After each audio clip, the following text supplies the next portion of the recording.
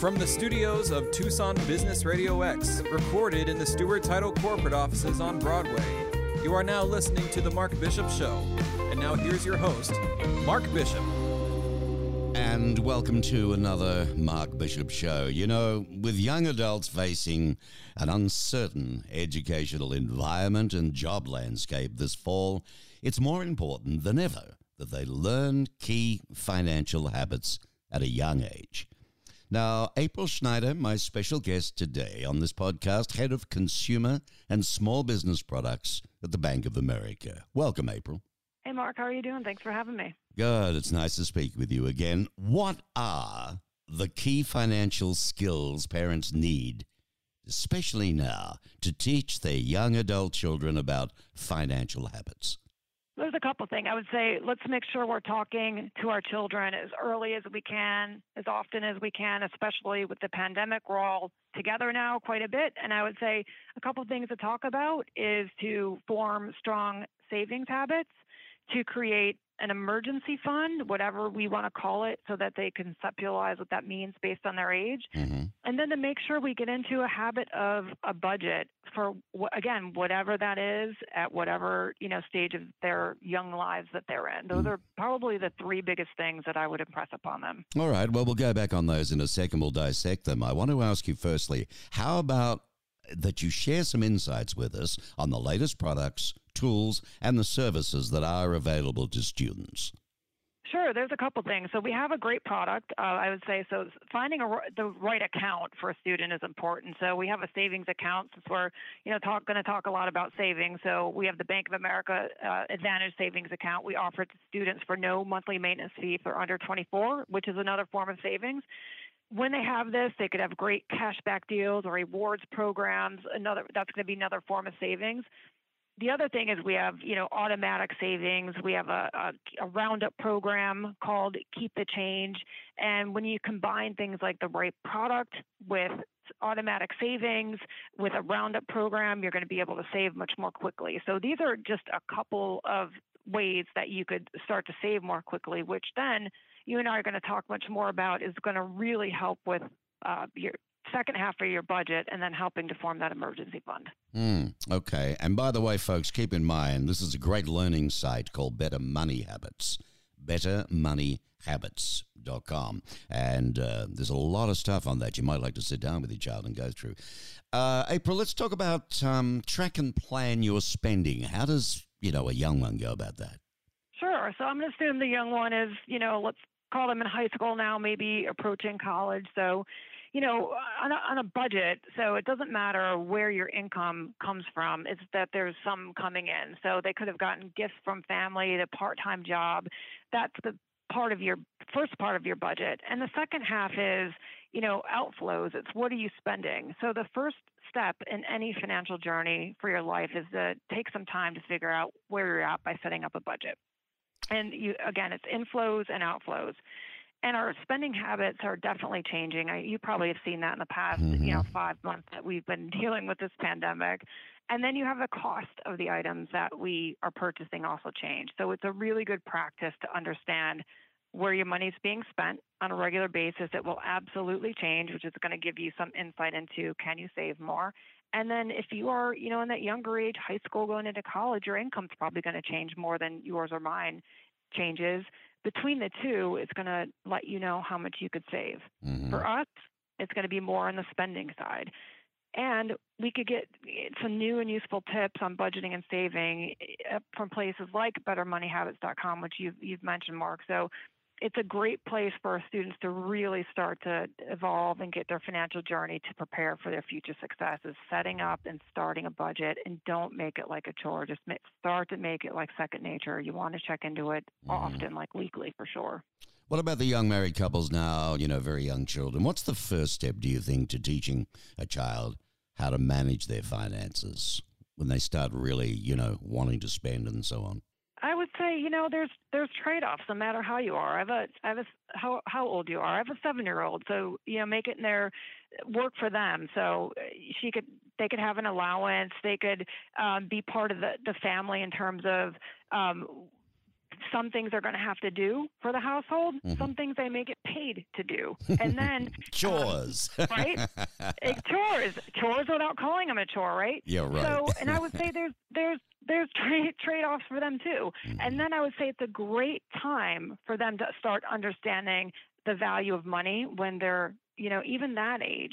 You could get a savings account when you are a minor. It's just going to be, your parents are going to have to get it with you. And it's a really good time for them to really start seeing how that money could grow based on the work that they have to do. Right. So I think it is a great time and to have that family conversation and to sit down and say, because you did this, you get that. It goes into this account and watch it grow. And if the child wants to use that money, then it's a great point to have that conversation. You did all this work. You had to sweep the floor 38 times to go buy it. Is it going to be worth it? Do you want to sweep 38 times again to buy something else? So it starts these conversations to understand the value of money for children and the concept of saving. I think it's great to start at any point in time in their life. Well, they've got the automatic saving, automatic transfers, that they've got to learn about, and how, to get in online to their bank and watch the money grow as well. Because one thing they do know is online, What about creating an emergency fund? Is that a good thing for kids to learn too? It is. So it gets back to, children tend to want instant gratification, and the concept of emergencies may be very hard to conceptualize. None of us knew we were going to be in the middle of a pandemic, that's for sure. So we may just need to call it something different. Hey, you may need to set aside money for something that you don't expect, or to set aside money for something later, and maybe you want to name it. Set aside money for this. And name what that is to a child. It could be to buy a bicycle, something that seems further off, harder to attain, so that they have to make goals for it as well. So it's not quite an emergency for them, but it's something that they are going to plan for, and then later they could create another an account for them that would be for something that would be unplanned. The point is for them to make it be a little less attainable, so that they understand the concept of setting money aside so that they don't touch. They could have something that they want to touch later. Something else is going to sit aside for something that, hey, we don't know what's going to happen. We're going to set this aside, and later you may need it when you're 12, when you're 20. That's it, but you got to learn that, no touchy. It's there for a reason. Look, let me ask you about this. I was brought up old school. You didn't have the money, you didn't get it, period. You had to wait, save it, and then have it. This business of credit cards, boy, what about today, though? It's an expectation just about for kids to have their own credit card. So how do they get smart with credit, using a card? And do you believe young adults should use credit cards? I think credit cards are very personalized, both with who are able to get one and who would actually open up a credit card. So building strong credit history really does take a lot of time. And it's important to build a credit history, and you could start with a credit card because you want to be able to potentially get a vehicle loan. You maybe want to have a home, in the future. So a credit card could be a great first step if it's used thoughtfully and responsibly. And if I had to give some guidance for the young adult that's in college that's thinking about getting a credit card, I would say have a budget, know the money coming in and the money going out, because when you have a credit card, they should be used for things like purchases that you've planned that you could pay back. You should pay off your balance on time and in full. So when you get that statement every month, look at everything you've bought, and everything that's on there should have been something that was in your budget. Well, and you did touch on a very good point. I really didn't think about that till you brought that up. And this is the part where starting very young, to build your future, which is critical on how you're judged on your credit rating. So to be able to start young and learn, I guess that's a very good thing.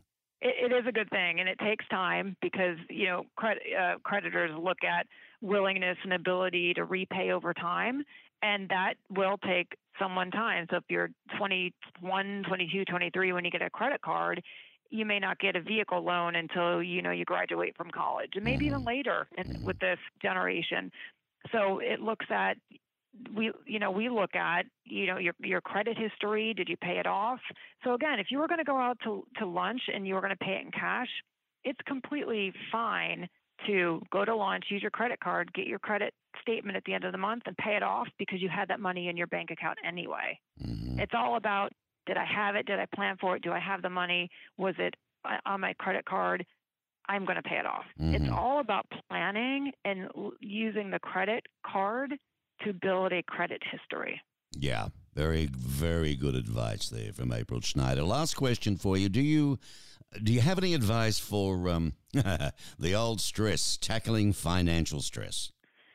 Yeah, I think there's a little added element right now we're all dealing with the pandemic. So there's general, people There's are a pandemic on? What pandemic? What are you talking about? Is there? Exactly. I had no idea. Yeah. So, I'd advise everyone to just prioritize as they would with everything else. But it gets back, if you have a budget and you know where you're being stressed in your budget, if you have duplicative items, if you have a Hulu and a Netflix, do you need both? If you go out to eat multiple times a week, still do that. Just see if you could take it down one or another. If you're a student that went to school with a vehicle, do you need the vehicle? Mm-hmm. If your parents are the one that's stressed, do they need to pay for the vehicle for you because they have been? So prioritize where you could change. And if you aren't even sure what to do there, bring in someone who's trusted. It could be for a student, it could be your parent. If it's the parent, bring in a friend or someone at the bank who may be able to help you, and then just lay it out, have goals. And just like you would in an exercise plan, have someone check in with you and say, I have some goals, and this one I just can't get over. I'm not sure what to do right here, and just work through it. And that helps manage some of this financial anxiety, especially when you try to take control of it and then work through it. Very smart. As usual, love talking with you, April. You've always got great tips and very sharp. You're head of the Consumer and Small Business Products Division of the Bank of America, and, helping the key financial skills that parents need to teach their young adult children. You stay safe now. We'll talk again down the track, okay? Thank you, Mark. All right. Goodbye now. Bye-bye. Hope you enjoyed that one with April, and I'll be back with another interesting and informative podcast interview with somebody in business all across America, keeping us informed. And that's what Tucson Business Radio is all about, and the Mark Bishop Show.